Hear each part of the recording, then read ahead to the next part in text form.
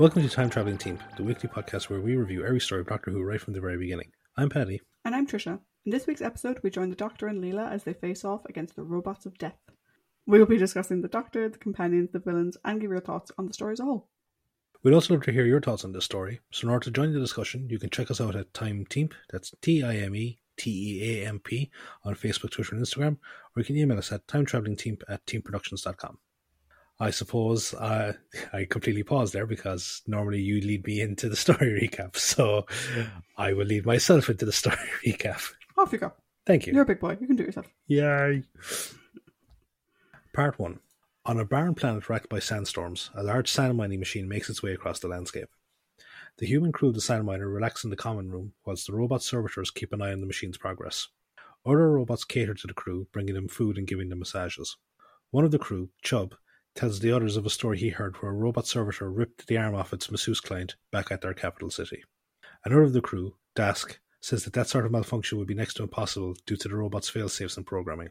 One of the robots, V14, informs Commander Uvanov that the current storm is increasing in intensity, and Uvanov tells the crew to go to their stations. He tells Chubb to get an instrument pack from the storage room as they leave. Meanwhile, in the TARDIS, Leela is concentrating intently on a yo-yo and asks the Doctor when she can stop. The Doctor says that she can stop whenever she wants and realises that she mistook it for a serious task instead of it being a way to keep her occupied. Leela then asks him how the TARDIS is bigger on the inside, and he attempts to tell her by using two boxes and showing her how things change in size due to perspective. She thinks the concept is silly, and the Doctor takes umbrage with her ridicule of Time Lord science. The TARDIS then lands, and the Doctor uses the external view screen to see where they are, and they see that they're inside a metal structure. Leela asks where they are, and he says that he doesn't know. She laughs at the idea of him not being able to control the ship, and he becomes increasingly frustrated when he admits his lack of control of their destinations. They prepare to leave, but he tells her to leave her blaster behind, saying that if people think you mean them no harm, they will be peaceful. Usually, anyway. On the command deck of the sand miner, Uvanov and the human crew take their stations and monitor the sandstorm. Uvanov is informed that Chubb hasn't arrived yet, and he sends one of the crew, Poole, after him. He gives out about Chubb's incompetence and says that he is only on the ship due to his familial connections.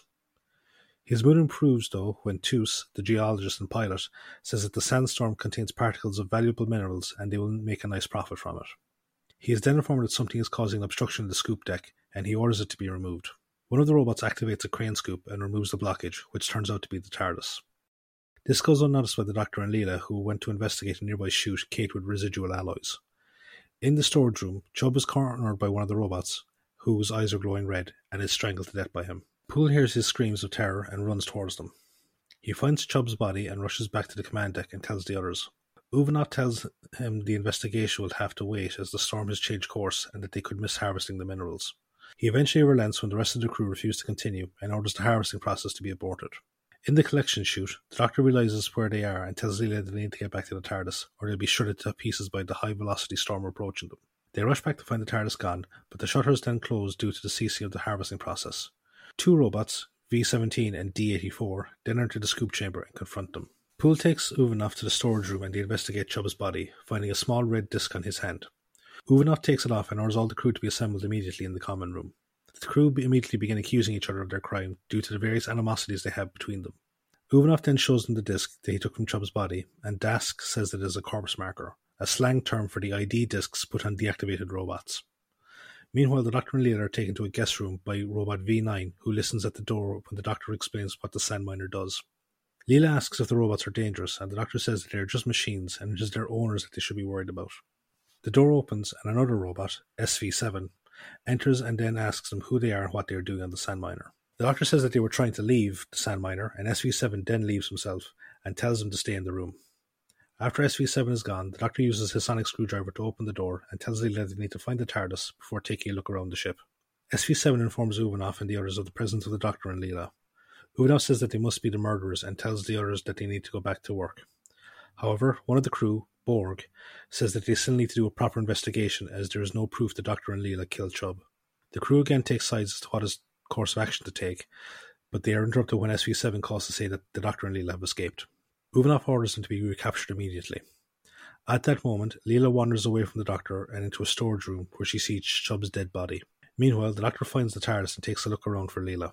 He opens a door which leads into a collection hopper and he sees a body of a man inside it. He goes to investigate, but suddenly the door shuts behind him and the collection hopper starts to fill up with ore. Part 2. The ore completely covers the Doctor before stopping, but he manages to stick a metal tube up through it, allowing him to keep breathing for the moment. Suddenly the ore starts to drain away, and the door is opened by SV7, who asks the Doctor what he was doing in there after he tells him the readout showed a high impurity level in the collection hopper.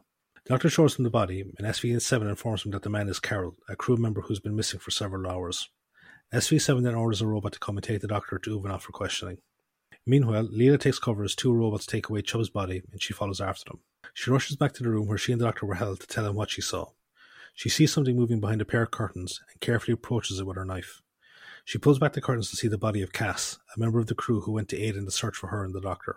She turns around and sees another robot, D-84, in the room, who then suddenly starts to approach her. She lashes out at him with her knife, but he catches her arm and asks her to be quiet. He tells Leela that he means her no harm, saying that he could easily have killed her if he was also the one to have killed Cass. Leela regards him warily and refuses to answer his questions on the grounds that he is just a robot.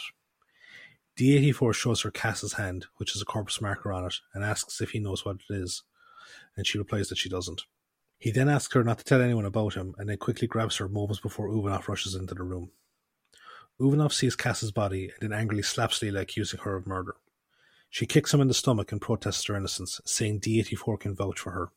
He tells her that D-class robots are mute, and says that he should kill her due to the money that she has cost him as a result of the murders.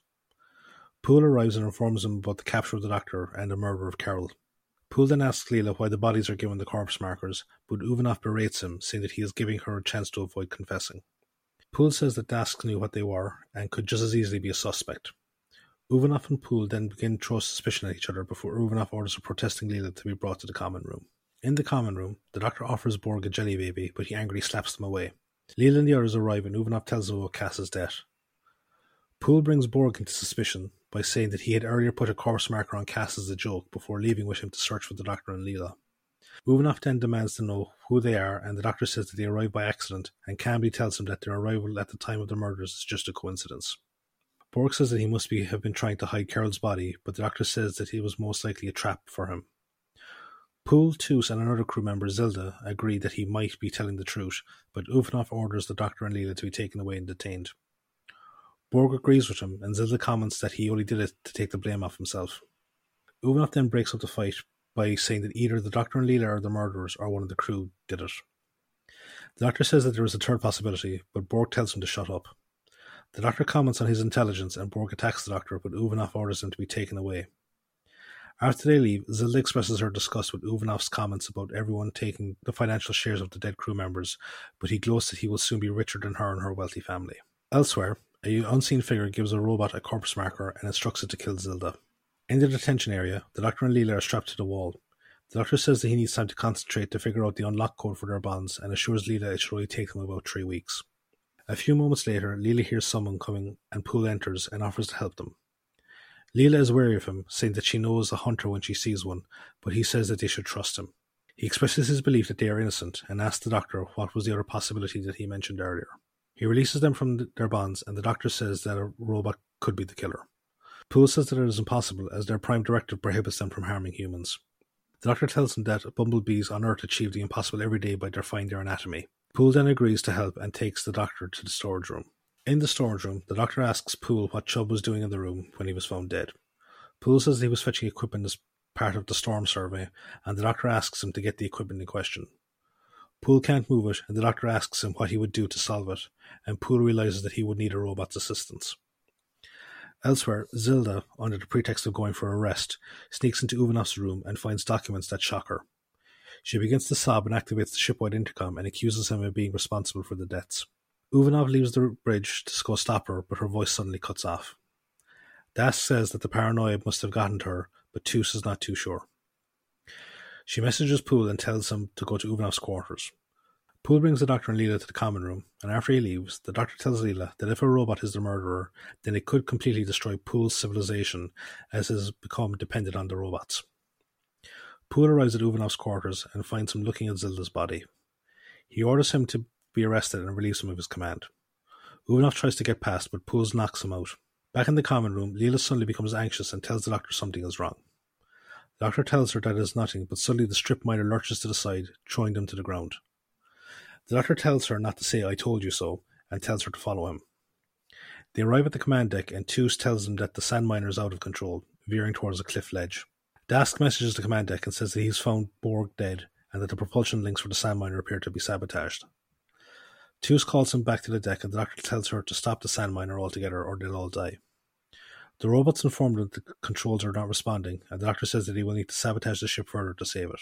Dask arrives back and tries to stop him, leading to the two of them to struggle, and Toos calls out that the sand miner is about to fall over the cliff ledge. Part 3. The Doctor tells Dask that the only way to save the ship is to cut the drive links, and Dask reluctantly does so. The sand miner comes to a stop, but then begins to sink into the sand. The Doctor says if they can repair the propulsion links, then the sand miner can stay afloat long enough for them to do the other repairs. Dask goes to fix it, but tells the Doctor to remain behind and start repairing the drive links again. SV7 then calls the command deck and tells Toos about Uvanov being in custody. Toos acknowledges the situation and orders SV7 to lead the other robots in repairing the sand miner. Leela then notices that Toos is injured and the Doctor tells her to take her to the common room to rest. Poole goes with them and tells them that why he imprisoned Uvanov. He also tells them that Uvanov had killed a crew member on a previous trip by leaving him outside the sand miner to die, but he wasn't convicted due to the money that he brought in from the mining job. He reveals that the dead man was Zilda's brother and that she had come to find out the truth of his death. The Doctor joins him after having finished his repairs, and Dask then calls and says that they have also prepared their repulsion links and they feel the machine rise out of the soil. The Doctor then takes Leela aside and tells her to keep an eye on Poole whilst he goes to speak to D-84. Toos goes to her quarters to rest and Leela questions Poole about his life on the sand miner. Poole says that he hasn't been on one in years as he doesn't like being surrounded by robots. He then leaves but locks the door behind him, preventing Leela from following him. He makes his way through to the ship and comes across Dask in the robot repair bay as he is looking at one of the damaged robots. Dask then leaves, but Poole stays behind and cycles through the pods of the damaged robots. He finds one with blood in his hands, but he suddenly feels pain in his head and begs it to stop.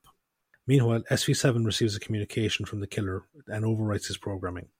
Then in a secret room, the killer, wearing a hooded golden robe, overwrites a protesting damaged robot's programming as well.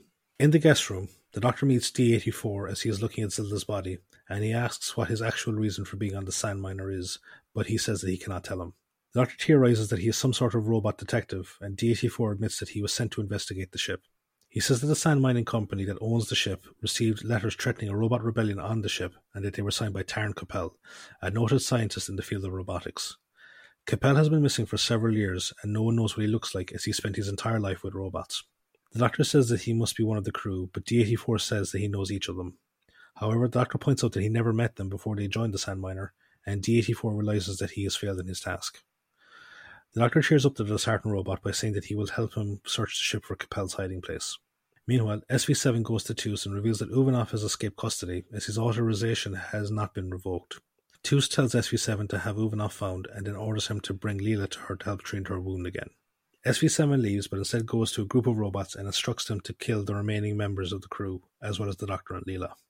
In the common room, Leela is attacked but manages to fend off the robot long enough to escape the room.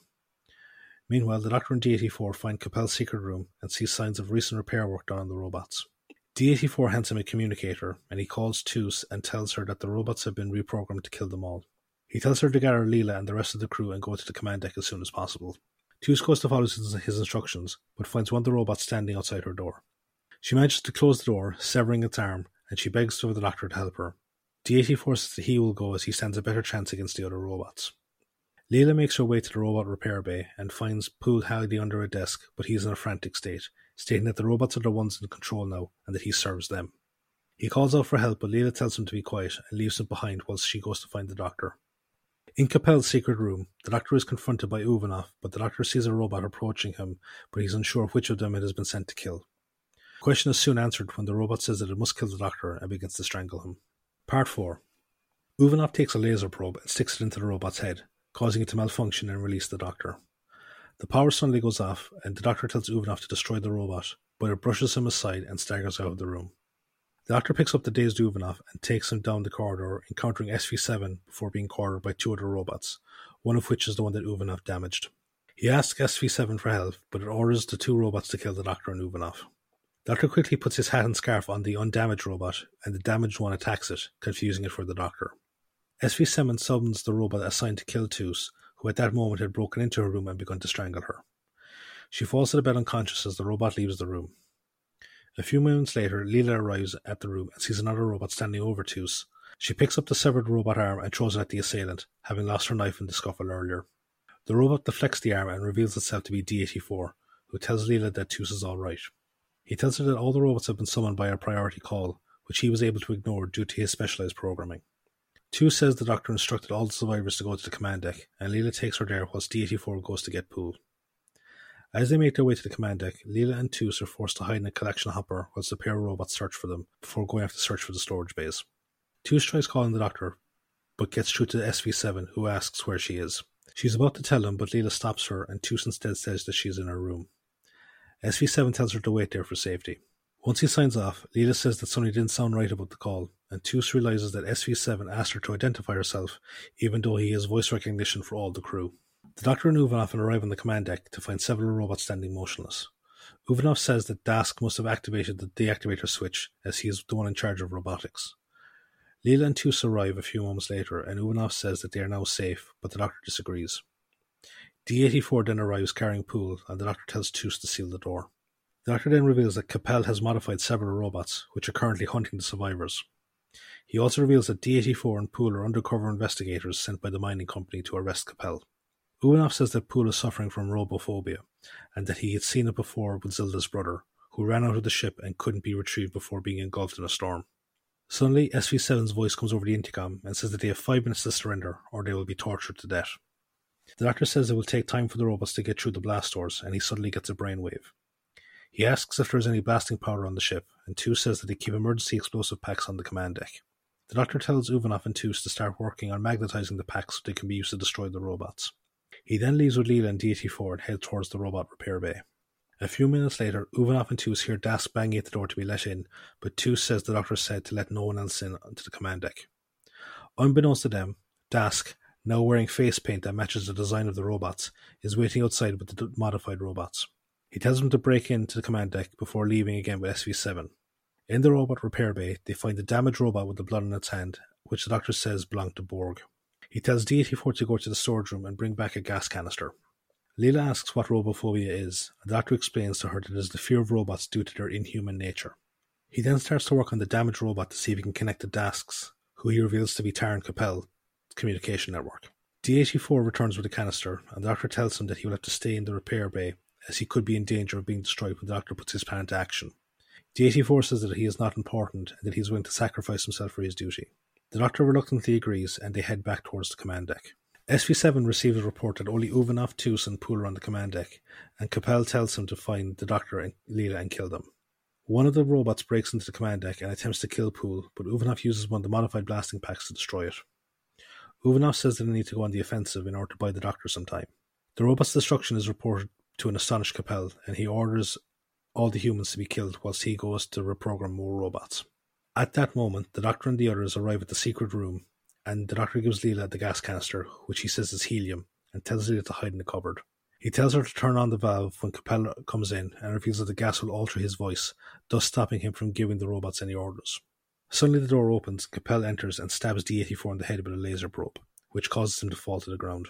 A robot follows Capel into the room and punches the stunned doctor in the stomach, but Capel orders him not to be killed and instead have him placed on the repair table. Unbeknownst to him, Leela has opened the valve in the gas canister. The doctor then starts to mock Capel over his appearance in order to distract him from noticing his voice is changing. Capel angrily turns on the laser probe, which painfully beams into the doctor's brain. Suddenly, D-84 picks up the doctor's communication device and activates it, destroying both himself and the robot guard. Capel angrily tries to stab the doctor as the doors open and SV7 enters, having been attracted to the sound of the explosion. Capel orders him to kill the doctor, but SV7 doesn't recognize his voice print and instead kills him. Uvanov runs in and tries to put one of the bombs on SV7, but he gets thrown aside. SV7 then starts to strangle Toos, but the doctor manages to get free of the repair bed and stabs SV7 in the head with the probe, which deactivates him. The doctor lets Leela out of the hiding space, calling her Mouse now that her voice has changed as well. They then make their way back to the TARDIS as the doctor says that an SOS has been sent, and he explains to confuse Leela that he wasn't affected by the helium due to his Time Lord respiratory bypass system. They then get into the TARDIS and leave. End of the story.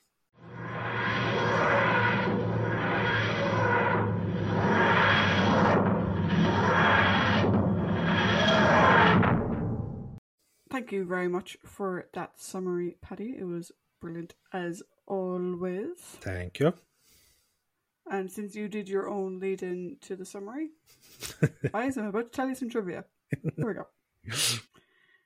So, the air date for The Robots of Death was the 29th of January to the 19th of February 1977. The writer is Chris Boucher. I still don't know how to say his name. I think I call him Boucher. I don't know. Chris. This is the second of 3 on-screen stories for Chris. Like I said, we proved Styles' work last week in The Face of Evil, and we'll see it again one last time in Image of the Fendal. The director for this story is Michael Bryant. This is the final of 6 stories from Michael. We previously saw his work in Colony in Space, The Sea Devils, The Green Death, Death of the Daleks, and Revenge of the Cybermen. The story had the working titles The Storm Mine Murders and Planet of the Robots. A rumoured working title for the story was War of the Robots, but apparently there's no actual paperwork to show this.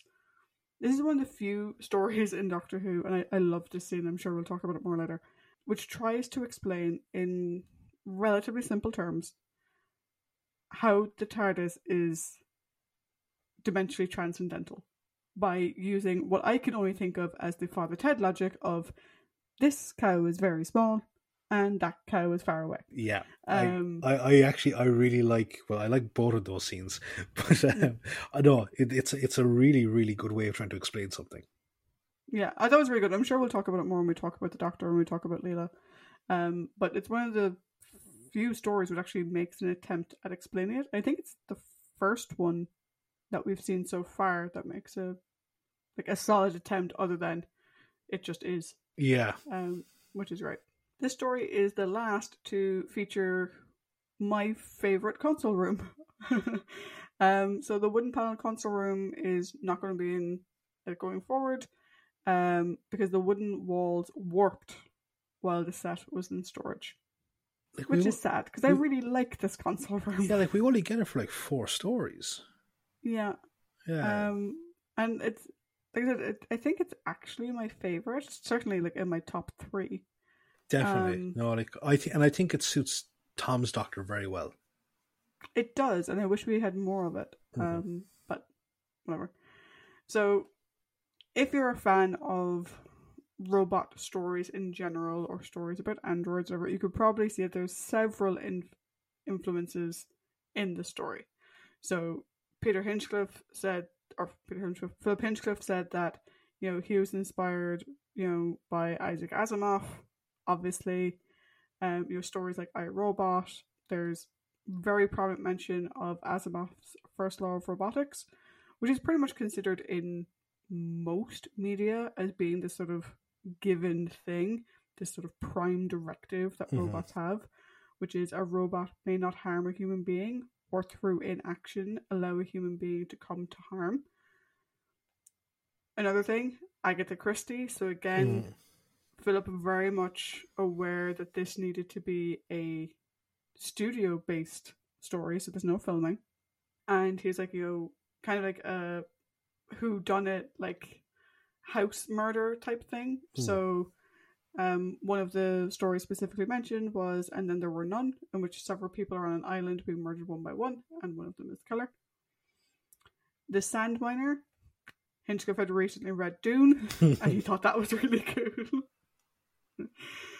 Poole's name is derived from science fiction author Poole Anderson, and actually in the novel Corpse Maker, which is also written by, I was going to call him Chris because it's easier. The character's full name is Ander Poole, so Poole Anderson, Ander Poole. Taron Capel's name came from Carol Capek, whose play RUR introduced the word robot in the first place. Ah. Also, you could kind of tie Uvanoff's name to Isaac Asimov if you were playing the rhyming game. And Borg, who massively predates the Borg in Star Trek, obviously Cyborg and whatever. So very much keeping things within a theme. Yeah. Lots of different inspirations, which we've said before, particularly of the Philip Hinchcliffe era. They were very much looking for inspiration in science fiction, in horror, in gothic romance, the whole lot. I really love Hinchcliffe's era. because there's so much of what I love in various different genres all put to good use. Yeah. So one of the things that the story centers around is the idea of robophobia, or an irrational fear of robots. And at one point, it's referred to as Grimwade's syndrome. This is an in-joke. The production assistant, Peter Grimwade, hated the fact that they were doing robot stories, and particularly all the stories he was assigned to were almost always involving robots. However, it's sort of called out that, like, the description that they give of robophobia, the way that they describe it, the fact that, like, the robot looks human but doesn't have body language, it doesn't have anything that you can connect to on that level, is very similar to how people now describe the Uncanny Valley. It's a very similar... I don't think people are necessarily afraid of the Uncanny Valley, but it's a very similar... It's just eerie. Off-putting experience, I think. So one of the things that I noticed, so we'll talk about this a bit more later, I'm sure, our cast of characters have very definitive clothes. They each wear their own colour. So in part 2, you kind of know who's the killer because they show his legs. Yeah, I have so many fucking thoughts on this. It's like, you could have done that any other way, but, like, we see his pants. We've seen him several times already. We'll see him several times still until, like, the official reveal. I'm like, that was, like because the filming on this was really good, and that just seems like that was a mistake. Because there's... If it had been... If they had shot it from 2 inches lower, it's anyone. Absolutely anyone. The minute you see the pants, you know who it is. Yeah. Which sucks, because they were doing really well up until that point. So the precise setting of the story is kind of disputed, in terms of canon. So the novel Legacy places it on Japetus, one of the moons of Saturn. Whereas other stories, so there's a comic story, Crisis on Kaldor, which places it on the planet Kaldor, as does the Kaldor City audio series. So, like, in the show, there's no mention of where it is. But there's lots of differences in, like, different sort of offshoot media, so novels and comics and audio stories. In terms of when it was set, which is also never given on screen, the Doctor Who program guide places it around the year 30,000. But the Terrestrial Index, which is by the same person, said it's around the 51st century. Timelink places it in 2777. A History of the Universe dates it in 2877. And it's all just a hodgepodge. I think this is one of those things of, people creating additional media, which is great, like novels and whatever, picking up on a really good story, and because the show didn't give you anything to work with, they spin up their own part, but that's not technically canon, so you've got multiple versions spinning up at the same time. It could have been set in a galaxy far, far away a long time ago. Yeah. They could have been looking for spice. Yes. I don't know if I'll talk about this later on. I find Louise Jameson with her knife to be kind of funny, because she's clearly quite uncomfortable holding it. And she holds it in quite a dainty way for someone who's meant to be a hunter. Right?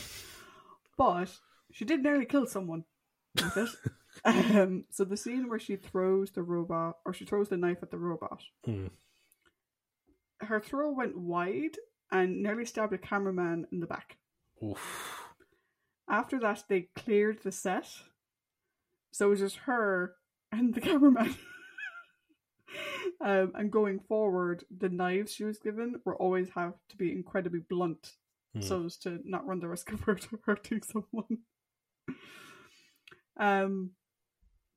The idea of, like, the subservient creature, the subservients turning against their masters, is something that crops up quite popularly in science fiction. Hmm. It does crop up again in Doctor Who, particularly the Impossible Planet and the Satan Pit and Planet of the Ood, where we have the Ood, who are a living subservient species, but they also do the red eye thing. Also C3PO in the last Star Wars film. Red eyes mean bad, apparently. Another sort of callback in the modern show to this classic story could be in Voyage of the Damned, where you have the heavenly host, so those angel guys, who have a very similar face to the robots here, and they have a habit of chanting kill, kill, kill. So, yeah, a little bit of a similarity there. Tom Baker actually disliked the ending of the first episode's cliffhanger.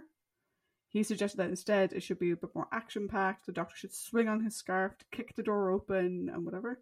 And he and Michael Bryant actually argued about it a lot until Michael Bryant revealed that Graham Williams, who's going to be replacing Philip Hinchcliffe, was present to observe the shoot. And Tom kind of played nice after that. Also, I want to correct something. I said last week that this was Philip's last story. I was wrong. It's next week is Philip's last story. It's this week. Graham was on set, and I got my thoughts confused. The final, like, that cliffhanger, Jesus Christ! It's a very unnerving thing because, like, I remember used to sometimes work on my uncle's dairy farm, and I have to feed fill up the feeders, and again, it's one of those things of you have to go into this fucking silo that's just full of grain, but if you fall into the grain, it takes an awful lot of effort to pull yourself out of it. So if you're covered in it, bye. Yeah. Wasn't there something like that in Witness? The Harrison Witness? Yeah. There was, yeah. It's one of the things where, like, I think it was Witness that terrified me of grain silos. Because you think grain is light, but obviously at that volume it's deceptively heavy, and the pressure is insane. Cool, so on to our cast of characters. So as Ivanov, we have Russell Hunter. This is the only main Doctor Who story credit for Russell, though he does reprise his role in 5 of the 6 fully dramatised Doctor Who spin-off series, Caldor City, which was produced by Magic Bullet Productions. His non-Who credits include Lily Marlene, Dixon of Dock Green, Cherry Orchard, As You Like It, Callan, and Up Pompeii. Russell passed away in 2004. Toos is played by Pamela Salem. This is the first of 2 on-screen appearances for Pamela, though she did provide one of the voices for Zoannan in The Face of Evil. And she had previously been considered for the role of Leela. We'll see her again in Remembrance of the Daleks.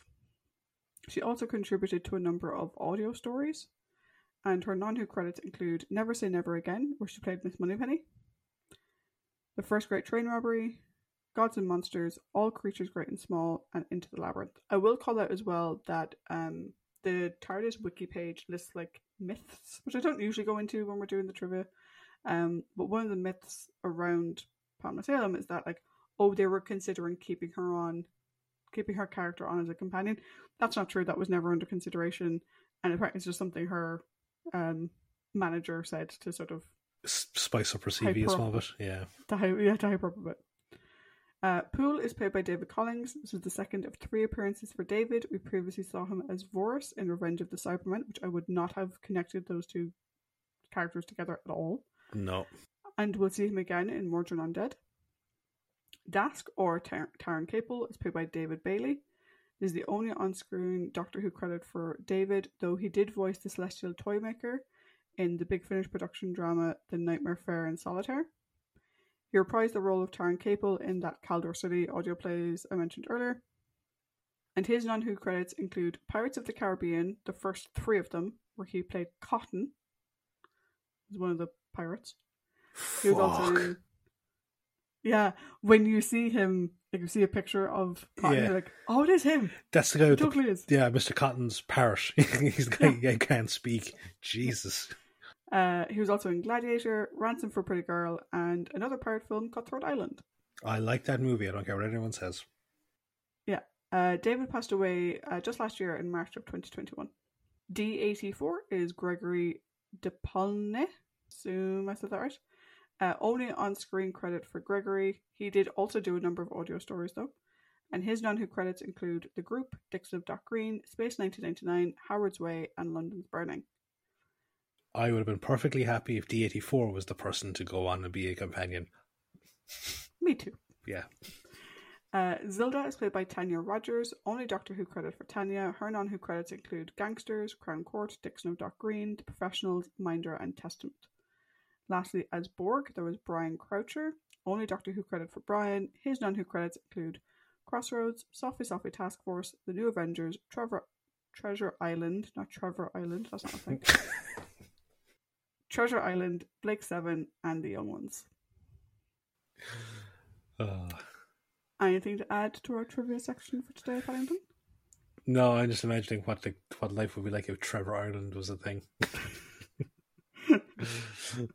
I'm just imagining an island of toads, just because of Harry Potter. I just remember just all the famous Trevors, like Trevor Russell, Trevor Howard, like just all on an island together, like getting on each other's nerves. Oh, see, no, I know what Trevor Island is.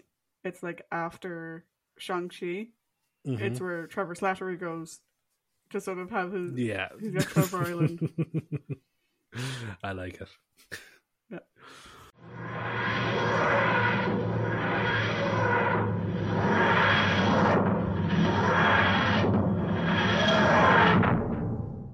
So, thank you very much for all that wonderful trivia.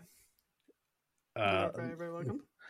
And I was doing my best to try and keep, from constantly butting in because, me, I really do like Agatha Christie an awful lot. And I also really enjoyed the movie I, Robot. So, yeah, there was lots of kind of things where I was like, no, I'll just hold off. So, on to the character discussion, where, as we mentioned at the top of the episode, we will discuss the Doctor, the companions, the villains, and any prominent characters that straddle the line between the two. So this week we have the Doctor, we have the companions of Leela, and I put down D84. Would you agree? I had originally put them in prominent characters, so he doesn't really team up with them until like the second half of the story, but I can see him as a companion. I can move him up. Cool. And then we have the prominent characters of Vanoff, Toos, Poole, and then we have the villain of Dask, also known as Taran Capel, and then maybe just like brief note about the robots themselves. They are in the title of the story, after all. So the Doctor. You didn't have them on my list, but okay. Sorry, I will come up with something in the next half an hour. Okay, I apologize. There's plenty of stuff to work with there anyway, so you'll be fine. So as is the most recent tradition, whoever starts off the episode is the person that starts off the character discussion. Yeah, so that'll be you. Yeah, that would be me. Just so we're all in agreement. Did you forget that was you? No, it wasn't. I was just kind of waiting to make sure that because you had a look on your face and you're like, huh? Oh wait, no, he's right. No, I was just reading. Okay, fair enough. Off you go. Paddy, what are your thoughts on the Doctor? Thank you. Tell us, please. I quite like the Doctor here. I really, really enjoyed him. I love his like nonchalant attitude that he had at times. What was it? It was like, it could have tracked in you, or it could have been homing in on this. We'll find out in a minute whichever one of us decides to kill. I thought that was great. The offering of the jelly baby, and just getting it slapped out of his hand. He's like, a no would have been perfectly sufficient. I like it when the Doctor is laid back, like because it adds something to the story, a bit like an element of kind of gallows humor, and I think Tom does it really, really well. He does that aspect really well.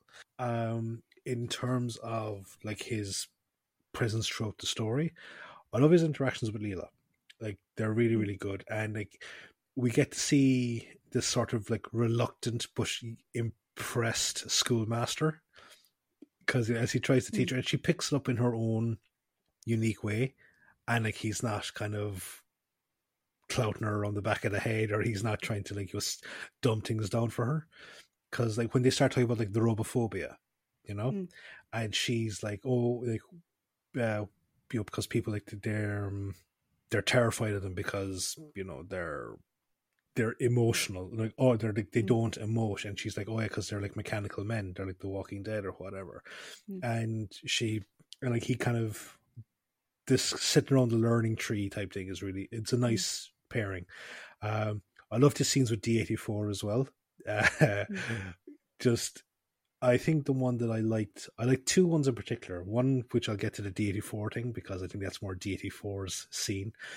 But when D84 like says like that he's not important, and like the doctor goes like, but you are, and he kind of like, he treats him like an individual. Yeah, and I really, really enjoyed that because like that adds to the emotional hit for D84's death, I think. I'd agree. Yeah. Also, there's the great MacGyver moments, when he just like gets like his magician's wand and just to breathe out through it, and like watching him like tinker around with like the robot's head, it kind of brings you back to like the era of Doc John, or even like any of them actually. It's just something like it's always nice to see him utilize whatever's around. Yeah. So those are my thoughts anyway. Yeah, I really liked him in this one as well. I was particularly taken by his relationship with Leela. Like their opening scene is so good. Oh, it's amazing.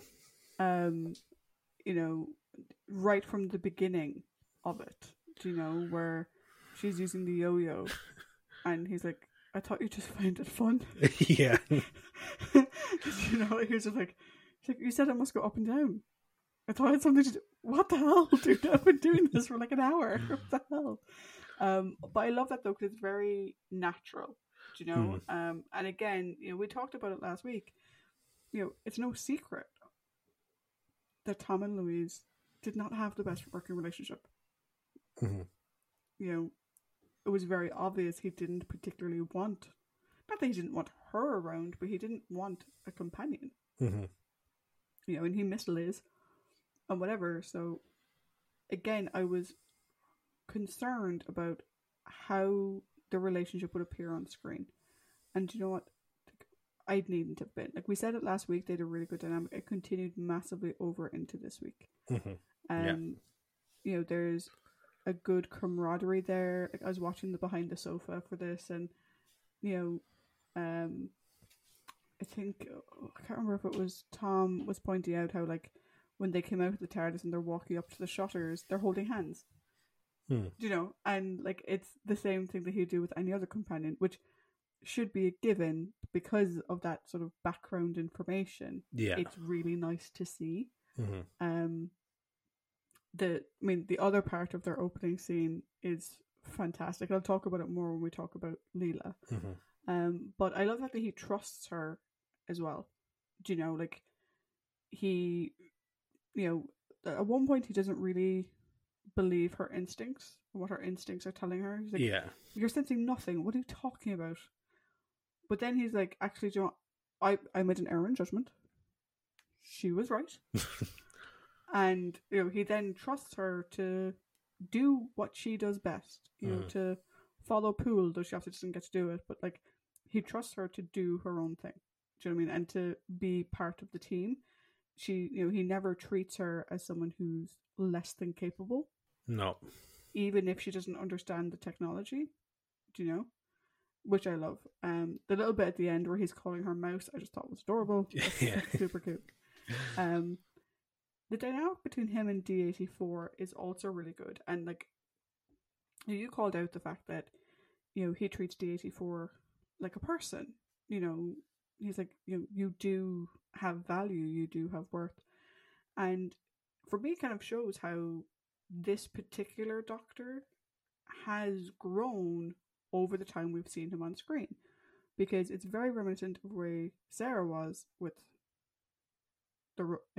Cattlewell's robot in The Robot, where the doctor wasn't quite dismissive of her but he clearly didn't see the connection the same way she did, because he didn't interact with that robot in the same way that she did. And he's like, it was just a robot, but it was a very nice robot. And not that he was condescending, he was very supportive of her, but you could tell he didn't really see it the way she did. Yeah. It's nice to see that here, like, I could totally see, like, you could substitute out Leela for Sarah Jane in the story, and you could see the three of them having a good dynamic, or, I wouldn't have been, completely surprised if, Leela was like, why do you treat it like a human? You said it's a metal man. And if he's like, oh, well, a friend reminded me that robots are people too. Or something like that. Do you know what I mean? I think it showed a nice progression. Showed a nice progression from robot to this. The only thing I wasn't sure about, and this kind of goes back to something we talked about last week, and something we've talked about a lot, which is the hypocrisy of the Doctor. And that was that the Doctor's idea wasn't to knock out Dask, which he clearly could have done. I mean, he could have had Leela belt Dask over the head with something heavy to knock him out. But instead, he deliberately chose to use helium to change Dask's voice so the robots wouldn't recognize him anymore. And given that the robots have the order to kill all humans, which the Doctor is aware that that's their order, by choosing that seemingly passive action, he condemned Dask to death. Do you know what I mean? Now, Dask is a villain, 110%. I completely agree with that. But it's kind of like what we talked about last week, where last week, no more Janus Thorns. Like, can't use this anymore. But don't mind me when I kick this guy into an electrified wall, knowing it'll kill him. There was just something about it where I was kind of expecting, to be like, see Dask, like, you're one of us, or whatever, and like try to expect it to become like a turning Dask around moment.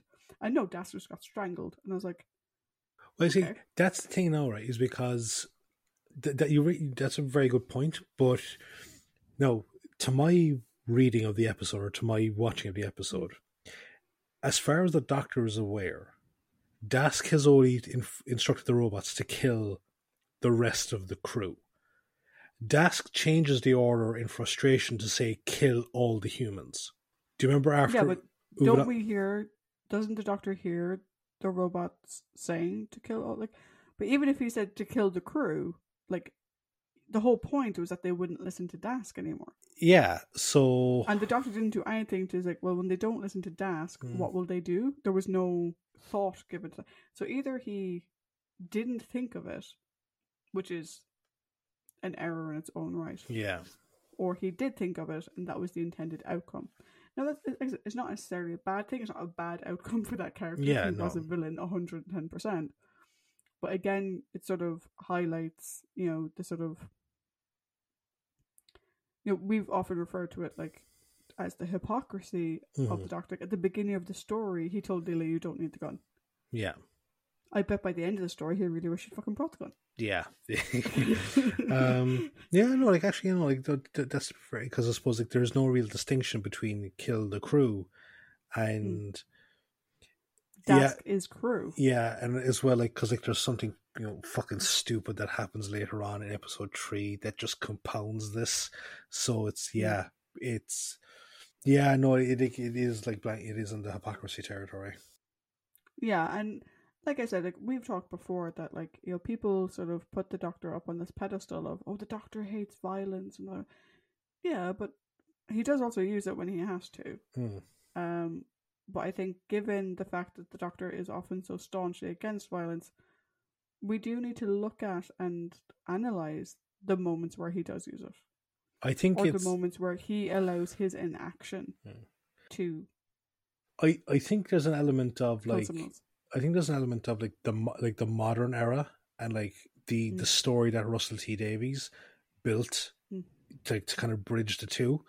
But even then, in the modern era, there's still a lot of shady shit that the Doctor does that it's he does take the dark path. So Yeah. Yeah. On to Leela. I love her reaction to having transcendental dimensions to explain to her. So he goes to this whole thing of this is a bigger box and this is a smaller box. If I leave the big box here and I bring the smaller box closer to your face, which one is bigger? And she's like, the fucking bigger box, you dope. What are you on about? Yeah. I love that she's not fucking stupid, right? Mhm. She's like, the bigger box is still the bigger box. What are you Yeah. on about? But then he explains the fact that like, if the bigger box was infinitely far away, it would fit inside the smaller box, and that's how it works. I love her response. Is just that's silly. Yeah. It's such a brilliant response. And like he gets so pissed off, and he's like, "That's transcendental, transdimensional It's engineering." like the height of Time Lord technology and whatever. I love that. I also like I mentioned a while ago, but I love how other than the yo-yo thing, right, where she's like, "I've been it's sort of like that look at him, like I've been falling for 20 minutes. Like, I have been doing this yo-yo thing. You told me to make it go up and down. I thought it had something to do with what we were doing here, or whatever." She does refer to it as magic. She doesn't seem stupid around the technology. Do you know, like it's the difference between her and Jamie. Mm-hmm. Jamie and Leela have a very similar thing in terms of they don't come from a technological background. And yet, Jamie, it was like you said before, it was big metal beasties and all this kind of stuff. And she just sort of accepts the fact that, like, okay, that's not a person, it's a robot. What's a robot? Oh, okay, cool. And like, I love the fact that she isn't made to seem stupid about it. Do you know, like, and I know they were going for like the Eliza Doolittle thing, but Eliza Doolittle also wasn't stupid. No, she just talked like this, don't she? No, please don't ever do that again. Okay, I won't. That's just no. Let's just never do that again.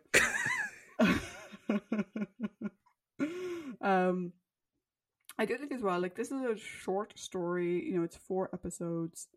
But we do see Leela driving the plot in her own way. You know, yeah, at one point she ends up getting locked in a room, which is a bit shit. But you know, she has her own insights. Mm-hmm. She has her own part of the story.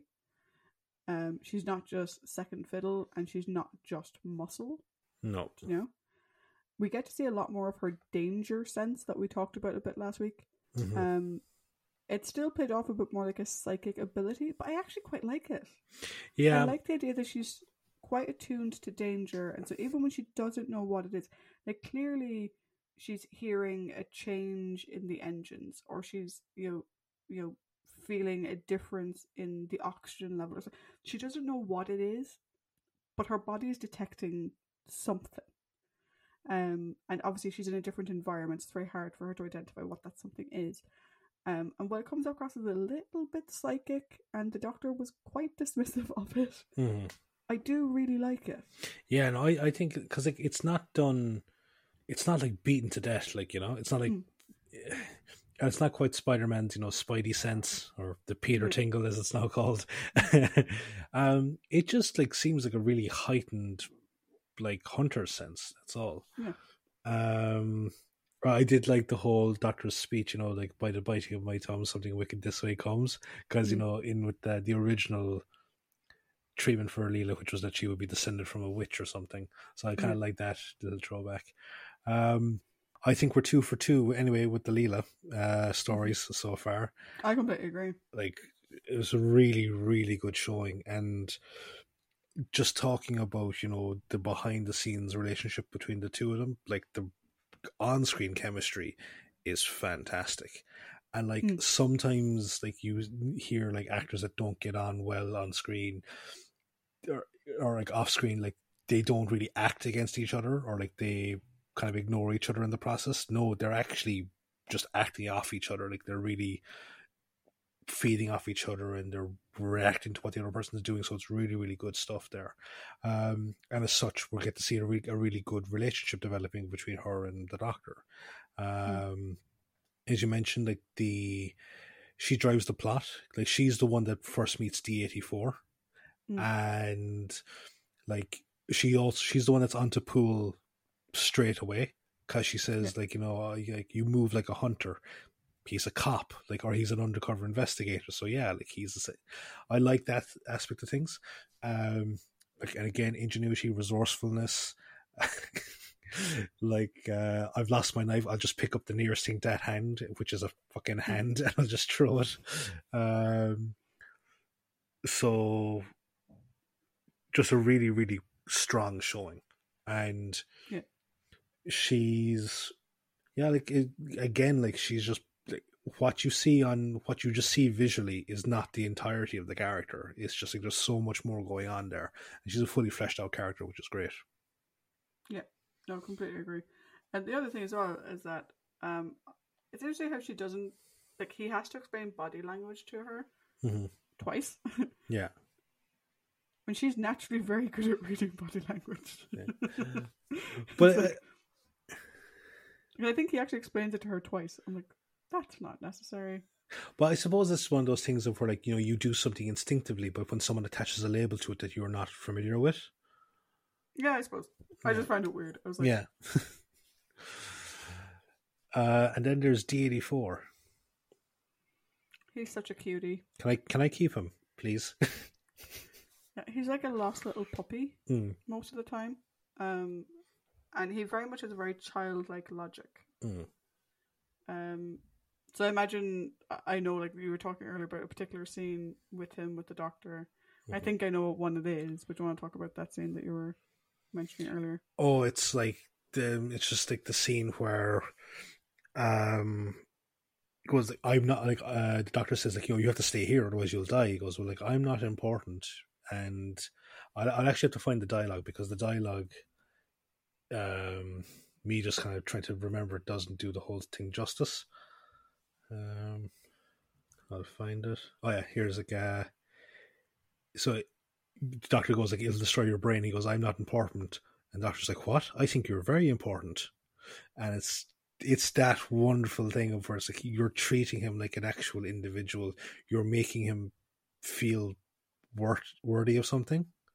I really, the other really one like I that. really liked as well, and another one I thought you were going to go with was when the Doctor and D84 first meet, and D84 is explaining the situation, and the Doctor's like, well, he's clearly on board, and D84's like, no, he's not. I know. He's like, but you don't know what he looks like. And D84's like, but I know what they look like. As in, he knows what the crew looks like. Yeah. And the Doctor makes a comment of, but did you know what they looked like before they came on board? And D84 sort of moves away as like, no. And it's just this childlike logic of, I didn't think of that. I failed at my job. And he looks so, like, again, like, the whole point, like, a whole underpinning of this story is the whole idea of robots don't have emotions. And you can't read emotions from a robot. But you clearly can from D84, because the Doctor realizes that he's upset him. And that D84 is now thinking low of himself. And he's like, no, you did good. Like, he's trying to reassure him. And I love that with that character, because yes, D84 is a different type of robot. He's meant to be a dumb. And it does beg the question, did they take a dumb, I'm putting this in quote marks for those who can't see me, and give him intelligence? Or did they take a different type, like a Vox robot or an SV robot, and place it, like, gave it a dumb look? Because I kind of get the feeling it's the first one. Yeah. Just because he's not very emotionally intelligent. And it's incredibly sweet. Like I said, like, the whole point is that robots don't have emotions, but they clearly do. And even without a change of his facial expression, the pitch of his voice changes. And his shoulders slump. He puts his head down. You can see the human emotion there. Like, he's very reminiscent of, you've seen iRobot, haven't you? I haven't. Yeah, like Sonny. He's like, obviously and there's the whole reminiscent of like, oh, can a robot feel? Can a robot, paint a beautiful masterpiece? And just, can you? Like, that's the type of thing that like D84's logic or feelings would be there.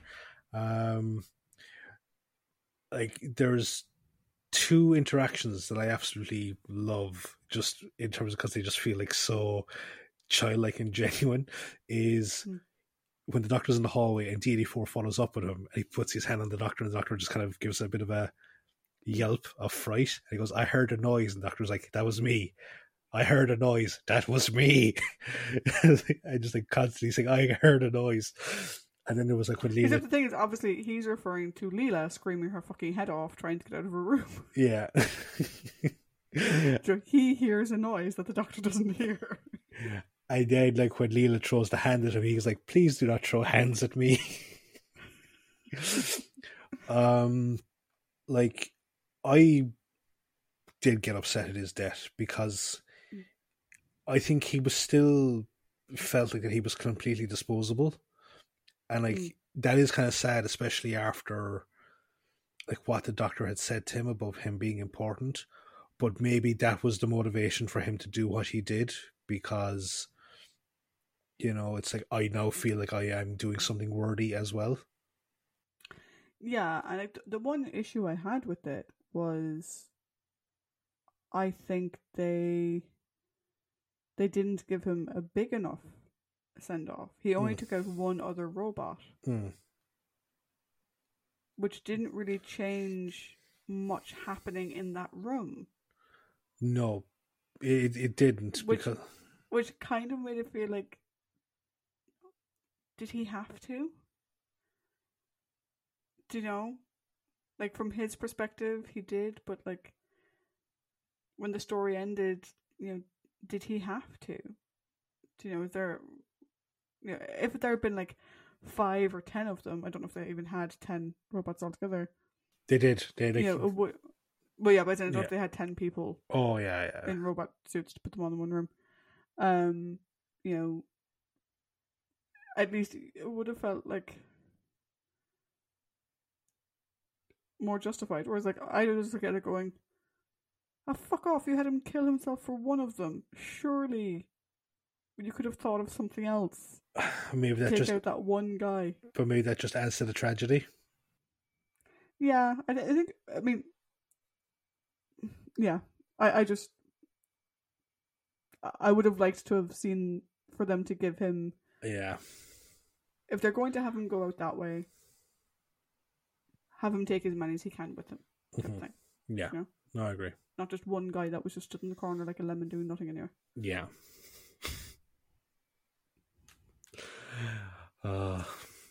Great character. Should we move on to our prominent characters? I think we should. So we have Uvanov, Tus, and Pool. How do you want to... So who should we do first and who should we do last? I think Uvanov last, because while he isn't a villain, he is a dickhead. So... Oh, yeah. Yeah. I think we do him last. Let's do Tus, Pool, and then Uvanov, I think. So Uvanov last, is it? Yeah. Okay, cool. So... Pool first? Tus. Either one, I don't mind. No, I think we'll do Pool first. Okay. So I would like to have seen what he was like with D84 before he developed his robophobia, because clearly they were sent into the thing together, and like Leela said, or he said to Leela, like, "I don't like being on sand miners because I don't like being surrounded by robots," and it's like did he like completely hate the idea of being partnered up with D84, or was it like this idea of where they know that was just a kind of a cover story for him? I would like to have seen a bit. One thing I would say, that I don't think he developed robophobia. He always had a robophobia. Like you don't just develop a phobia out of, like, he was triggered and had a mental breakdown. And like, actually, that's another point that I have, because like, I developed there by putting the word "develop" just because as a sort of a word. But like, I think that while he did a very good job of portraying someone that has finally succumbed to this mentally just this mental ailment. The way in which they did the final breakdown, it didn't really gel up with what I assumed something like that would be to occur, because the way it is done is like it's like he's being attacked by a mental force from somewhere else, or he's being tortured. Whereas, like, I can imagine someone that has robophobia and finally tips over it would be like kind of, I don't know, this a lot more wild-eyed, panicky, looking around type thing, realizing he's in a room full of them, and then just curling up into a ball type thing. Yeah, I think because they don't. I mean, they sort of say that like some people just don't react well to the robots. I mean, it's just this innate thing, and I do wonder, like, because when they were talking about what's her face's brother, Zelda's brother, he started saying that he was there when Zelda's brother broke, and then he changed like, oh, I read it in a report. And first of all, for someone who's meant to be undercover, you're super suspicious. Like, either he couldn't remember what his cover story was, or he went to say that he was there and whatever. And so I don't know if that was meant to sort of make you question Ivanov or whatever, but I did think that his reaction to the blood on the robot hand was a little too much too quickly. Like, I think the phobia was interesting. I think the idea of the phobia and like his breakdown was interesting to watch, but I think it was too much too quickly. I agree with you. It looked like he was being attacked from something outside, like an outside force. Do you know? Like, I mean, I think, to put it in context, like if I saw, I have a terrifying fear of clowns, but like if I saw, a broken clown doll holding a balloon or something, or with blood on it, I wouldn't like completely fucking lose my shit. So I think because we don't know enough about Poole's history with robots, it came across very intense. Like, I don't think there's enough in this story to make it a six-parter. I think if you had actually made this a six-parter, it would have really damaged it. But if you were going to do something like this particular story or this plot point should have been started much earlier. Like, you should have seen evidence of it in like episode 1 or something. Is it Poole is an interesting character because like we kind of side with him because we know, like, obviously the story title gives a lot away, but like we know that he didn't kill what the fuck is his name? Borg. I would say now their names are fucking ridiculous to follow. Like he didn't kill the first guy. So he discovered the first guy. Chubb. Chubb, yeah.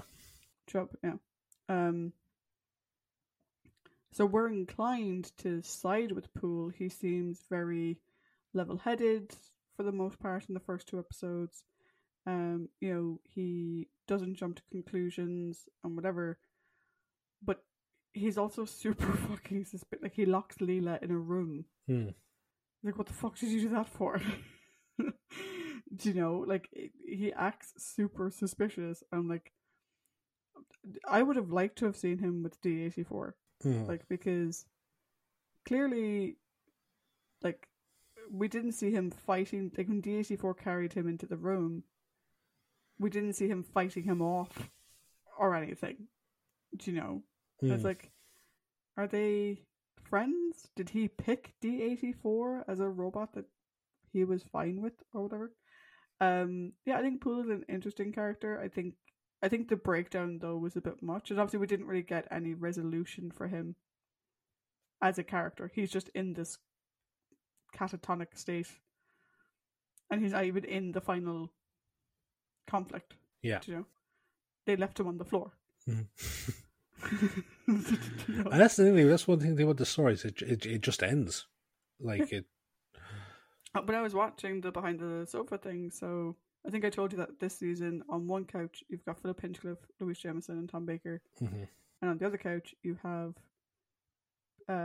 Peter Purves and Sophie Aldred. And in terms of this episode, I think they both thought Ivanov and Tus were dead. Yeah, Jeez. They were like, Did they just leave? Everyone died and the two of them just spun off? So yeah, I think Poole doesn't really get a good conclusion to his arc. Like, does he have an arc? Like, he has a dive, but like, is there anything else to it? So I suppose speaking of moving on to the next possible survivor, according to the fucking cast, there's Toos. Yeah, I think Toos is a very competent first officer, a very competent second in command. Because she seems very balanced for the most part. Like, a focus on people, but also a focus on the job and a focus on profit. And what I like about Toos as a character is that she really is our window into the everyday impact of the evil robots and what that would do to the society. Poole is a fucking extreme case altogether. We can't relate to Poole. It's a bit too much. But with Toos, she's lying in bed and she wakes up and there's a robot and there's nothing fucking weird about that. And she's chatting away to it and then she's going back to sleep and telling it to go, like, again, not making sure it leaves or whatever. Through Toos, we really see the proper fear of the situation that they're in if the robots are going rogue, which I thought was really good. Like, she can't comprehend the idea that they would be evil. It just doesn't compute with her. Yeah. And so when one, like, and I love, again, I don't know if this is Philip, but like, we see the bruising on Uvanoff's head. We see the bruising on Toos's neck for the rest of the story. That bruising is there. And so it's very visceral, which I think is brilliant for that character. Like, allowing her to be present for the rest of the story. I also think we have to give her kudos for standing up to Ivanov regarding letting Dask onto the control deck. When Dask is banging on the door to come in and Ivanov runs over to let him in, and she's like, no, the doctor said not to. They could have very easily written that Ivanov is like, I'm commander, I said let him in, or, he's one of us, let him in. But they didn't, and he doesn't. Yeah. He doesn't open the door. He clearly respects her leadership in that situation, which I personally think says more about her than it says about him. Oh, no, absolutely. Like, that they would write it so that he respects her. Like, she is the one in charge of the door. If nothing else, she's in charge of the door. And he respects that. He doesn't try to override her or anything. Which I thought was really good. And like I think it says more about her than it says about him. No, I agree. Like, I think, like, at the start, I think a lot of them are presented as there's a very misleading presentation given of all the human crew of that sand miner, because the first time you see them is like that they're kind of like lounging around, like eating like grapes and all fucking other bits of food or whatever, and they're getting massages and they're fucking playing chess and all this type of shit. It's like this very elitist type thing. And even like Ivanov, kind of just very briefly, Ivanov, he points out like that some people are only on it because they're connected to the wealthy families back on their own city, sort of like buying your, like kind of like in Sharp, buying your commission type thing. So Toos, when you first see her, like I think I would say episode 1, you're given this impression like that she's going to be the fucking Pearls of Pauline, damsel in distress for it. But very, very quickly, you see that she's a very competent bridge officer first and foremost. And like I do like that she takes charge, and like as you said, like she overrules Ivanov on letting Dask in.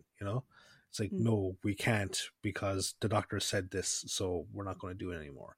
And she immediately, like, kind of in the absence of Ivanov, she just immediately kind of leaps into the role of second in command. Like, there's no sort of umming and ahhing. It's like, okay.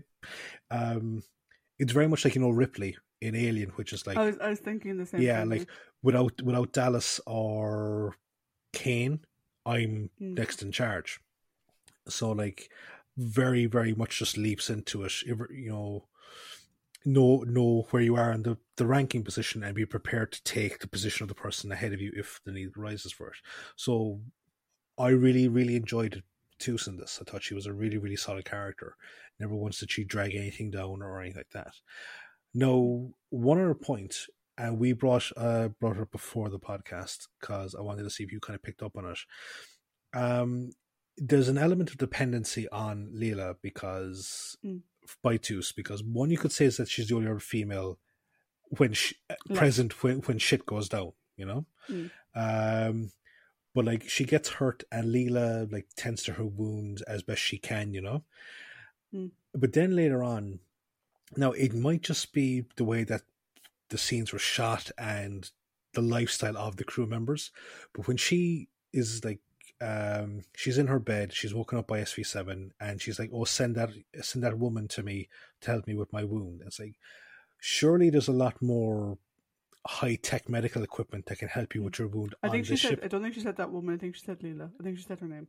Did she say Leela? I thought, or maybe did she say that, I think she maybe said that girl or something, because I don't think she addressed her by her name, but maybe she did. I could be wrong. But I think it was just like part of this might be framed by the reference, but I was picking up on this slight attraction from Toos for Leela. Yeah, and I didn't pick up on it. I picked up on there was a dependency there. There was definitely an emotional dependency there. Like, you know, when Leela finally comes into the room, like Leela tries to attack, you know, D84 to defend her or whatever, and, you know, Toos collapses into her arms crying. Do you know? Yeah. And I think there's very much an emotional dependency there. I didn't look at it from a romantic perspective, but I think you very easily could. And like not in the sense of like it was been you don't pick up on Leela reciprocating it at all, because like that wouldn't be Leela's mindset. But but again, I think maybe the particular scene shot where like Toos is like in her silks and she's lying in the bedroom and it's just send Leela or bring Leela because, you know, I need help with my arm, and just kind of thinking like surely we have medical equipment that could do the job just as easily. But again, that could just be born on the dependency for like another woman around would help put my mind at ease type thing. I think you could very easily read it into a sexual way. I now can't not see it that way because you mentioned it. I didn't initially see it that way. But I don't think it kind of like takes away from anything at all. Like, God, no. A situation like that never would. Yeah. Like that's just not something I picked up on initially. I think she found Leela interesting. Definitely. I think whatever Leela did to her arm, she obviously bound it, but I imagine she did something else as well. Because she said that it felt a lot better. And clearly she was like, okay, this woman's nice, and, you know, what she did to my arm felt great, and whatever, do you know what I mean? But I think you could very easily see it the other way. And, you know, maybe that was intentional, do you know? Maybe it was a little bit of subtext that they put in there. If you caught it, you did. If you didn't, you didn't. Just looking up the line, she goes, and find the girl Leela. So, yeah. We were both right. Yeah. The best way. And then finally there's Uvanov. And again, someone that is presented in a different way, because you think at the start he's going to be like this egotistical, incompetent prick, but you find out he's not incompetent. No. He's still an egotistical prick. I was ready to go for him when he slapped Leela across the face, because that was fucking visceral. It was. Thankfully, she's fully capable of taking care of herself and just fucking clocked him one back. He does come across as more than a little bit heartless. Clearly someone for whom money is very important. And he particularly has a one-upmanship with, I've forgotten her name again. Zilda. Because he sort of says that, like, they sort of like kind of like purebloods in Harry Potter, that like they're the original families, which I'm guessing like the original colonizers of this planet or this planetoid or whatever. And, you know, he's like, I may not be one of you, but like I'm just like, I am the commander. I'm gonna make more money than you ever fucking dreamed of.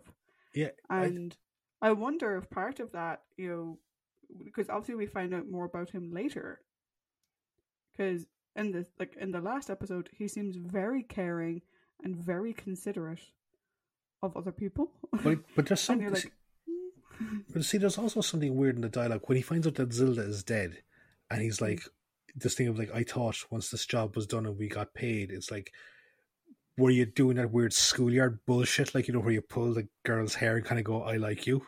That was that what this... I kind of thought he was going for that they could be friends, like that, you know, away from, because my read of his thing with Zilda, right, was, and this, like, I got this read at the very end. So if I was to watch the episode again, I think I'd see it differently. We find out that what happened with Zilda's brother. So when we first hear about it, it's that Ivanov threw him out. Ivanov killed him. Ivanov abandoned him in the sands, which is obviously why Zilda loses her fucking shit when she realizes that he was the commander of that particular thing. But, you know, he says that, you know, Zilda's brother had robophobia and he broke and he went outside himself and Zilda's father covered it up. So it's like, has he had for however many years all these rumors going around about him, about how he killed a member of his crew to cover up some rich man's son not being able to hack it? Do you know? And I wonder if in the first half of the story, that's where his sort of thing with her came from. It's like, oh look, I have another one of this rich man's kids on my fucking crew.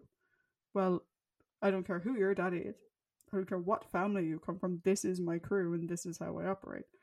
And so I do wonder if, like, and maybe that wasn't intentional in the script, but I sort of saw that like, this is a person who there's lots of rumors going around about him that were created to cover up the fact that a rich man's son had a mental breakdown. See, but that just adds like a really kind of like that makes a really good point. But then it just makes the script a bit convoluted, because if she went on board, okay, we know that she knows her brother died on Ivanov's ship. I don't think she knew it was him, though.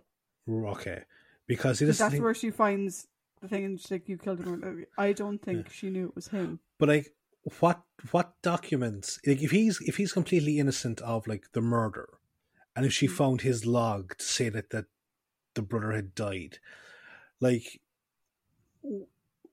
is it that like Ivanov is an idiot and left a potentially incriminating log note, kind of going, "This guy fucking died" or whatever, as opposed? No, I read it like again because we have the reveal and we find out at the end what his connection to her was, and so I read it that she found his logbook just in general of he was the commander of this particular crew, and there's her brother's name right there. So it's not necessarily the log of some Golem wandered off the ship today. It was, you know, year da-da-da-da, you know, mining crawler da-da-da, Commander Ivanov, you know, pilot, your man. And she's like, that was the ship he died on. Like, it was fucking you. Like, you fucking killed him.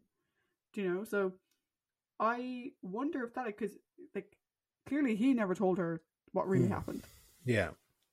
Do you know? And like I said, I made me feel a little bit of sympathy for him that there was a cover up of it, and clearly you have people like Poole going around saying, well, he killed someone. Yeah.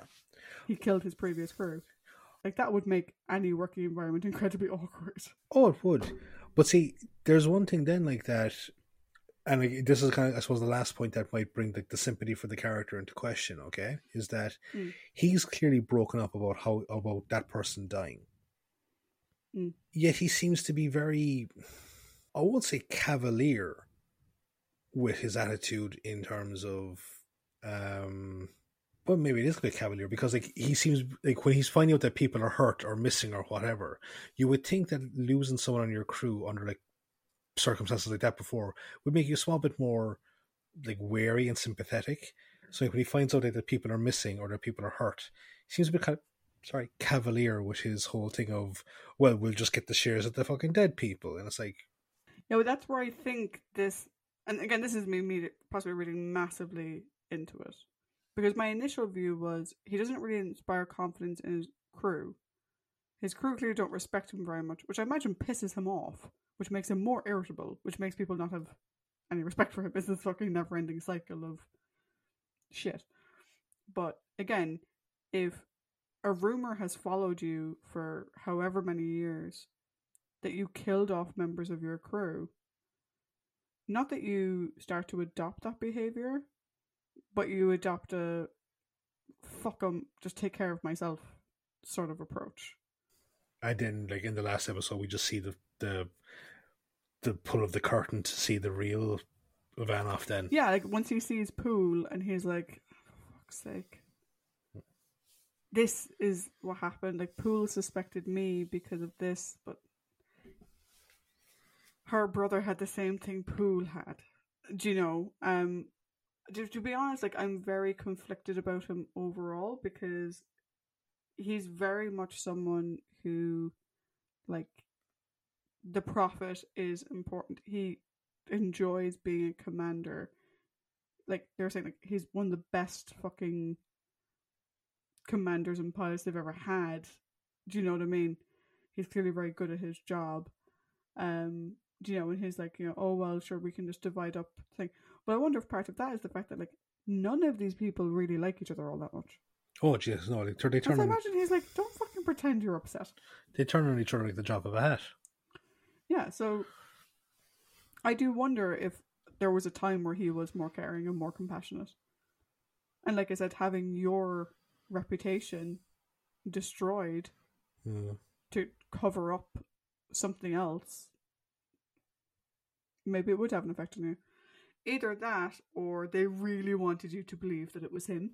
Yeah. And so they lent really heavily into him being a dickhead before the reveal, and then they switched it around. I think the one thing, though, that we probably could agree on is that when it comes to, like, the tangible threat, he has a lot of positives to him because he's he's quite capable of handling the tangible threat in front of him. Oh, yeah.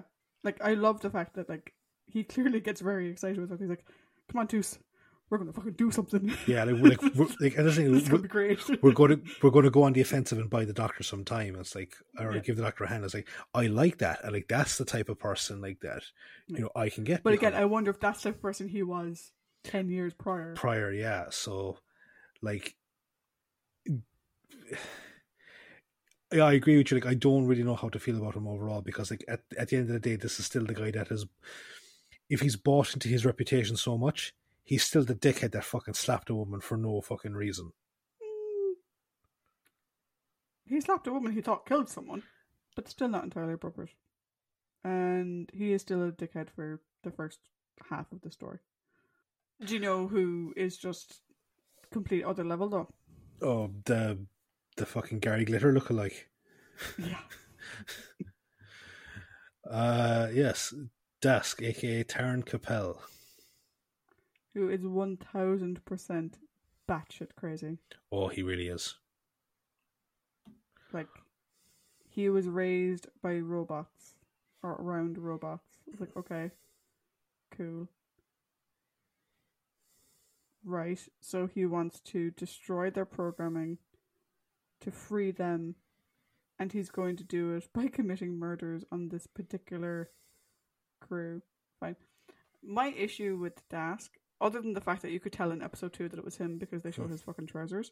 And then in episode 3 they showed his face in the fucking swirly Gigamatron. I imagine that was meant to be the reveal. Do you know what I mean? But I'm disappointed because we didn't get to know him more. Like, out of Toos and Ivanov and Poole and whatever, we spend the least amount of time with Dask out of those 4. Because he's always off alone. He's rarely ever on screen. He only has like 2 or 3 scenes before shit hits the fan. So you don't really get to know him. So, like, it's like, okay, it was the other guy. The other guy is the bad guy. but you don't really see him interacting with the robots one-on-one. Like, it would have been interesting to see him, like, we obviously see him defending robots as a concept. Do you know, when they're talking about, like, oh, I heard the robot pulled his arm off while giving him a massage. He's like, they can't do that. Or whatever. But I would have liked to have seen him stand up for, like, to have a scene of him stand up for a robot on a personal level. Do you know? Or, like, say if, you know, when the ship was, you know, malfunctioning or whatever, if, you know, the doctor was like, oh, send the robot into whatever, and he's like, no, you'll destroy him. Do you mean to see him being defensive of them? I kind of would have bought into him a bit more, but he just comes across as 1,000% batshit crazy because you don't know enough about him. Like, we know more about Poole than we do about Dask. So, I have lots of thoughts on Dask, right? First of all, we'll talk about like the whole who's the killer fucking thing. And it's like, okay, as I said before, if they'd shot episode 2, if they'd shot it 2 inches lower, there's doubt. But otherwise, it's Dask. And then we have episode 3. His face appears on the screen in the weird swirly Matron, whatever. When they're doing SV7, yeah. But it's like, but then the next scene is him wearing this big fucking golden cloak with a hood over it, doing his like reprogramming of one of the robots. And it's like, why in your own secret lair are you wearing a disguise, despite the fact that I think that's meant to be like a protective radiation suit, Paddy. I don't think it was meant to be a disguise. But why, if that's the case, then why is like, you know, why is there no comments about radiation made by everyone else? Well, no, I think it's just like a surgeon's outfit.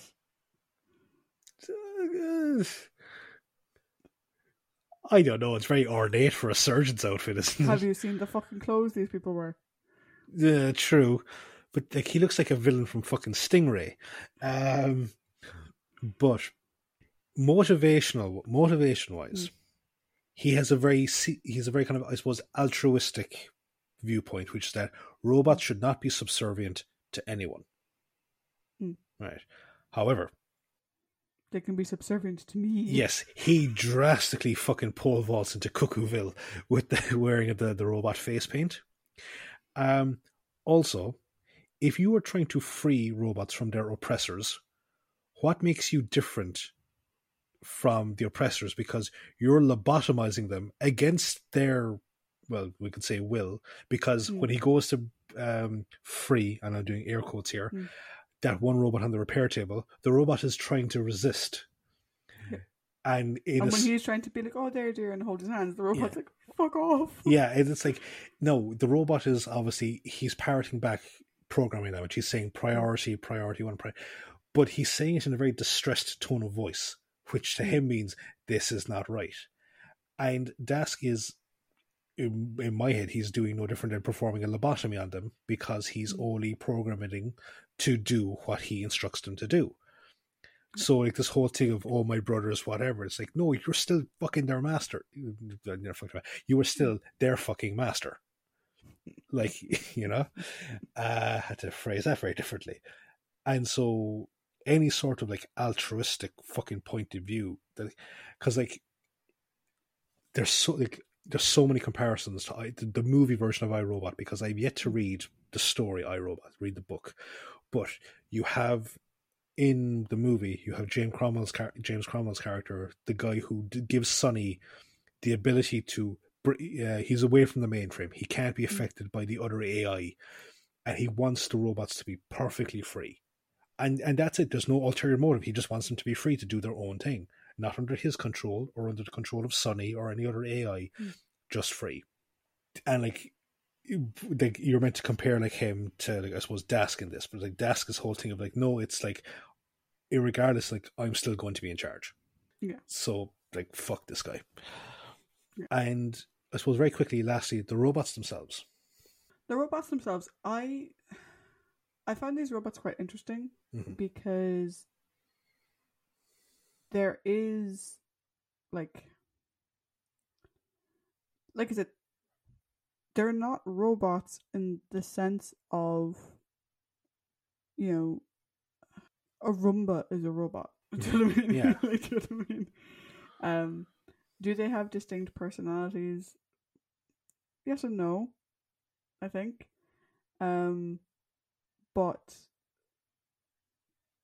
they clearly, and you could say like, oh, it's just programmed into them, but like, D84 is the prime example of the way he behaves. That doesn't come across as programming. No. That comes across as an evolution of programming. Do you know? Giving a computer the ability to learn. Do you know? I think the design of them is really interesting. The tinfoil on their shoes is a bit much, but other than that, the design of them was really interesting. I think the idea of the 3 classes of them was interesting. That you have the D class, who are called the Dumbs. I was like, why create... It actually... Do you know what it reminded me of? It just totally reminded me of Obi-Wan Kenobi, the show. Oh, the loader droid. And the loader thing, and like, oh, they don't speak. And Leia's like, but what if he has something to say? Why would you create a line of servitor robots that can't speak? Well, what's the point of that? So I suppose if you think about it, like, it's maybe the D units, so maybe like the Dumbs, were the first batch of robots created, and then when they upped it, rather than like destroying them or recycling them, they just made them, like menial laborers. And then the next class would then be the ones in charge of like your system administration, all this type of stuff. And then so they're the Vox, and then they created the Super Vox. And like, even like, you're on about like personality and stuff, like SV7, even though he is like essentially a programmed unit, he still has a bit of personality to him. Yeah. It's interesting what you say about like maybe the D units came first, because if you had an entire line of robots with these very ornate heads, their faces are very pronounced. Their eyes are ridiculous. The eyes are a bit creepy. Like they're creepy when they're normal. When they're red, they're evil red eyes. But when they're normal, they're a bit creepy. I'm not surprised people would develop robophobia if you have this human-looking thing that doesn't fucking speak. Yeah. Oh, like it's like that's fucking creepy. So, like, from a production standpoint, I love the design of all these robots. They're amazing. They're so good. From the viewpoint of someone that relies on them in everyday society, and then you suspect them of murder, absolutely fucking terrifying. Because the game Alien Isolation, there's robots in that, and like they're like the Mark I version of what, spoiler, Ash is. But they have just this bland, like, kind of Auton-like face, but their eyes glow red when they're coming for you, and it's like, Jesus Christ, like they're just coming with these like blank, expressionless faces when they're trying to kill you, and it's terrifying. Here's the exact same thing. Like, production-wise and design-wise, they're stunning to look at. One of my favorite robots in the entirety of Doctor Who. I'd agree. But from like the in-universe point of view, robophobia is something that I completely fucking understand. But it being like such a pronounced thing, if the first line of robots you ever interacted with didn't fucking talk, that's fucking creepy. Oh, like, and like that, like the way that, we'd kind of go, if someone says something and we're kind of confused by it, we just go, huh? We can actually contort our face to like do the confused look. Whereas if you say that to one of the Dumbs, or even like to a Vok, and they just tilt their head to the side, that's a terrifying thing, So like, hats off to the production staff. Like, this is, I would say personally, this is up there with the production value of Planet of Evil. I'd agree. And for an entirely studio-based story as well. Absolutely. It was really, really good.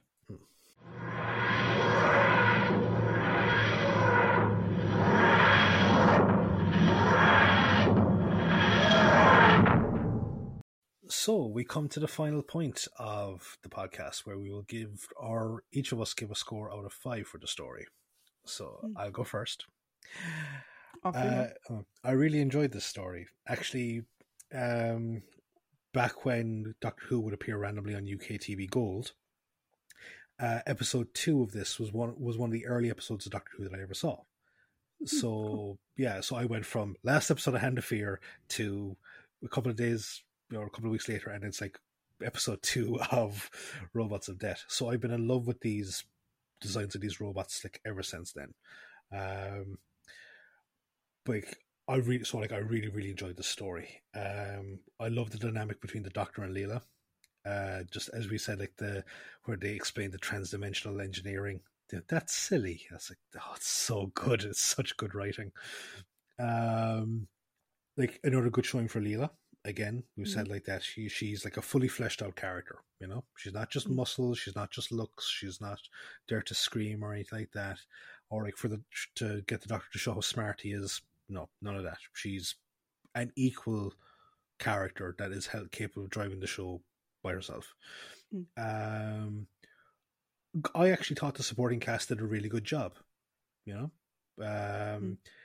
I think definitely there was some writing and direction choices that kind of let down some of the performances.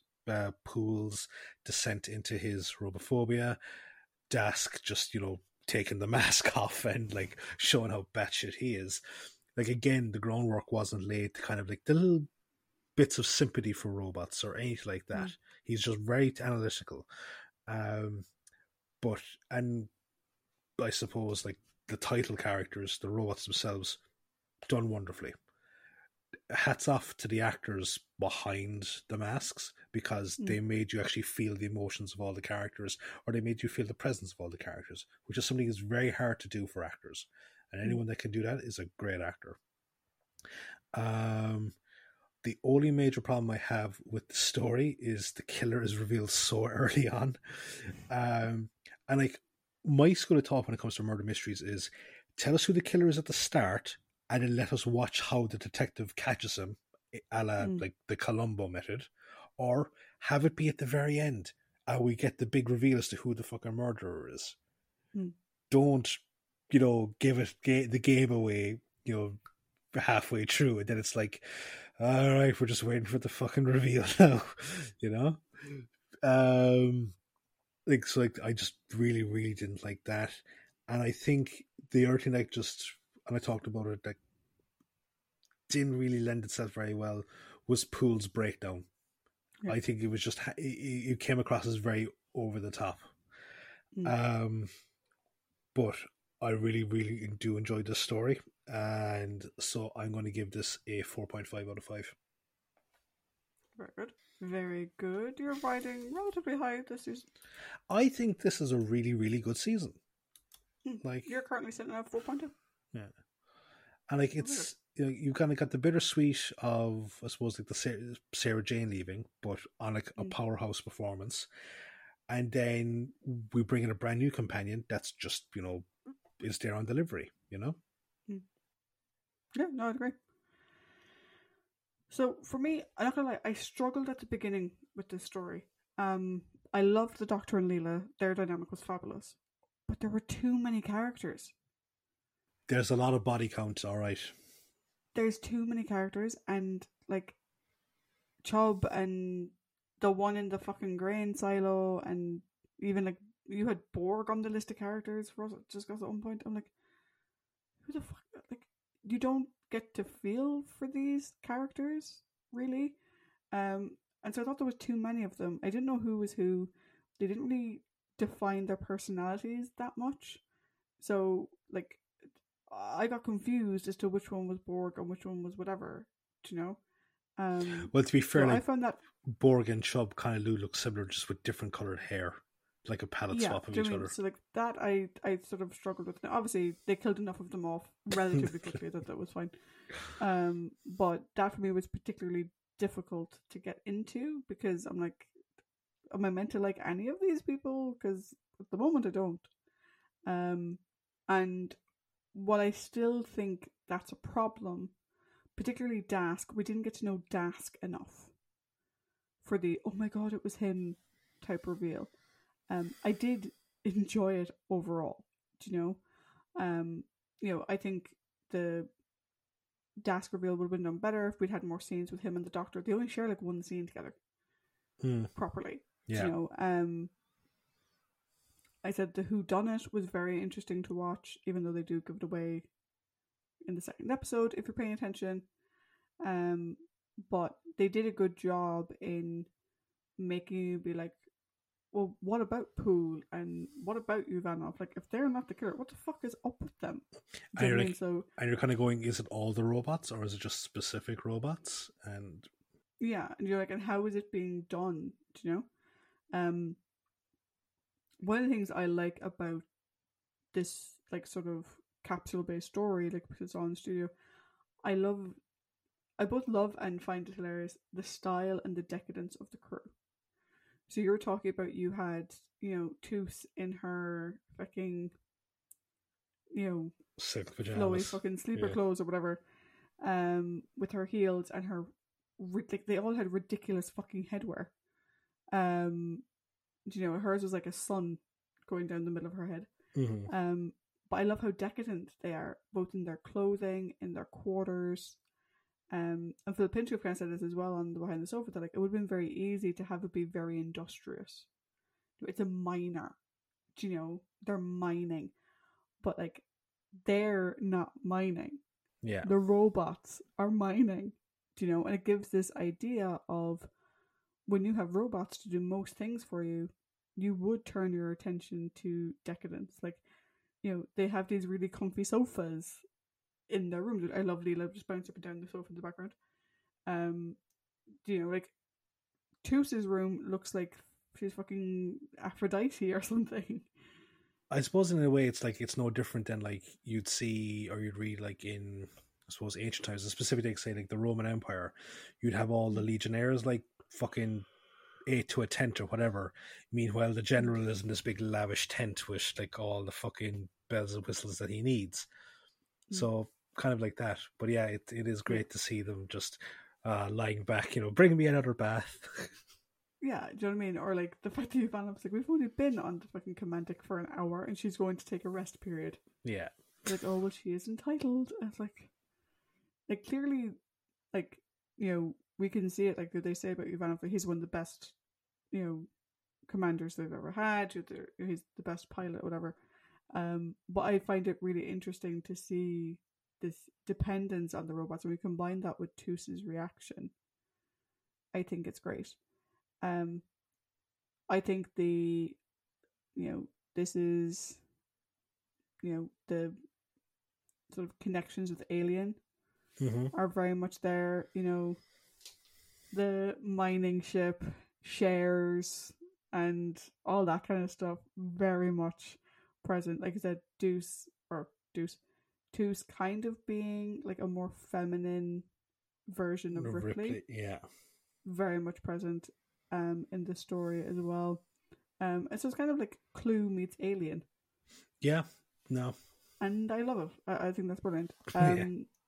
For me, in terms of the score, I agree with you on Poole's descent into mania. I think that was, like, I have no issue with the descent into mania part. No. I have an issue with the severe overacting, overwriting they did for it. And similarly with Dask, while I have nothing against the whole idea of him wanting to be like them, and even the hypocrisy, like you said, of, he wants to be one of them, but he still wants to control them. I think there were too many characters, and we didn't get enough time to get to know them enough. Mm-hmm. So for me, I gave it a 5. I thought it was really, really good. But there's too many characters, and they didn't treat them all quite as well as they should. So you just said you gave it a 5. I gave it a 4 out of 5. Okay, you didn't say 4 out of 5 at the start. You just said I gave it a 5. No, I said 4 out of 5. Or maybe my audio skipped or something. No, I said 4. We'll confirm it on the playback. So I'm still, for the most part, trailing behind you score-wise this season, with the exception of The Hand of Fear. But no, like I will say, like I really ended up really enjoying the story. I totally understand why like it's really high on people's like favorite stories lists. Mm-hmm. I agree with you about Leela. She's very much 2 for 2. There was a couple of character things where I'm like, for the season 13 Blu-ray box set that was recently released, one of these robots was utilized in the ad with Louise Jameson, and it has like its glowing red eyes and stuff like that. So that was pretty cool. Yeah. No, and according to Louise Jameson, like personally, I haven't seen them at events I've been to, but apparently, like the robots is a common cosplay, particularly like Doctor Who specific events. So yeah, no, it's a good story. Couple of character misses, but like that's fine, and a lot in there depending on what you like from your sci-fi. Mm-hmm. Definitely a lot of stuff to choose from. A lot of stuff. So next week we're going to have our final story of this season. Paddy, what is it called? It is called The Talons of Weng-Chiang. Yes. Another story that from, again, I've never seen it, but from, it's often very highly thought of. However, also a bit controversial. So yes, at the moment, I think it is the only episode. It is the only Doctor Who story on BritBox that comes with a trigger warning at the start. Yeah. We'll talk more about that next week. But next week, Talons of Weng-Chiang. Bye. Bye.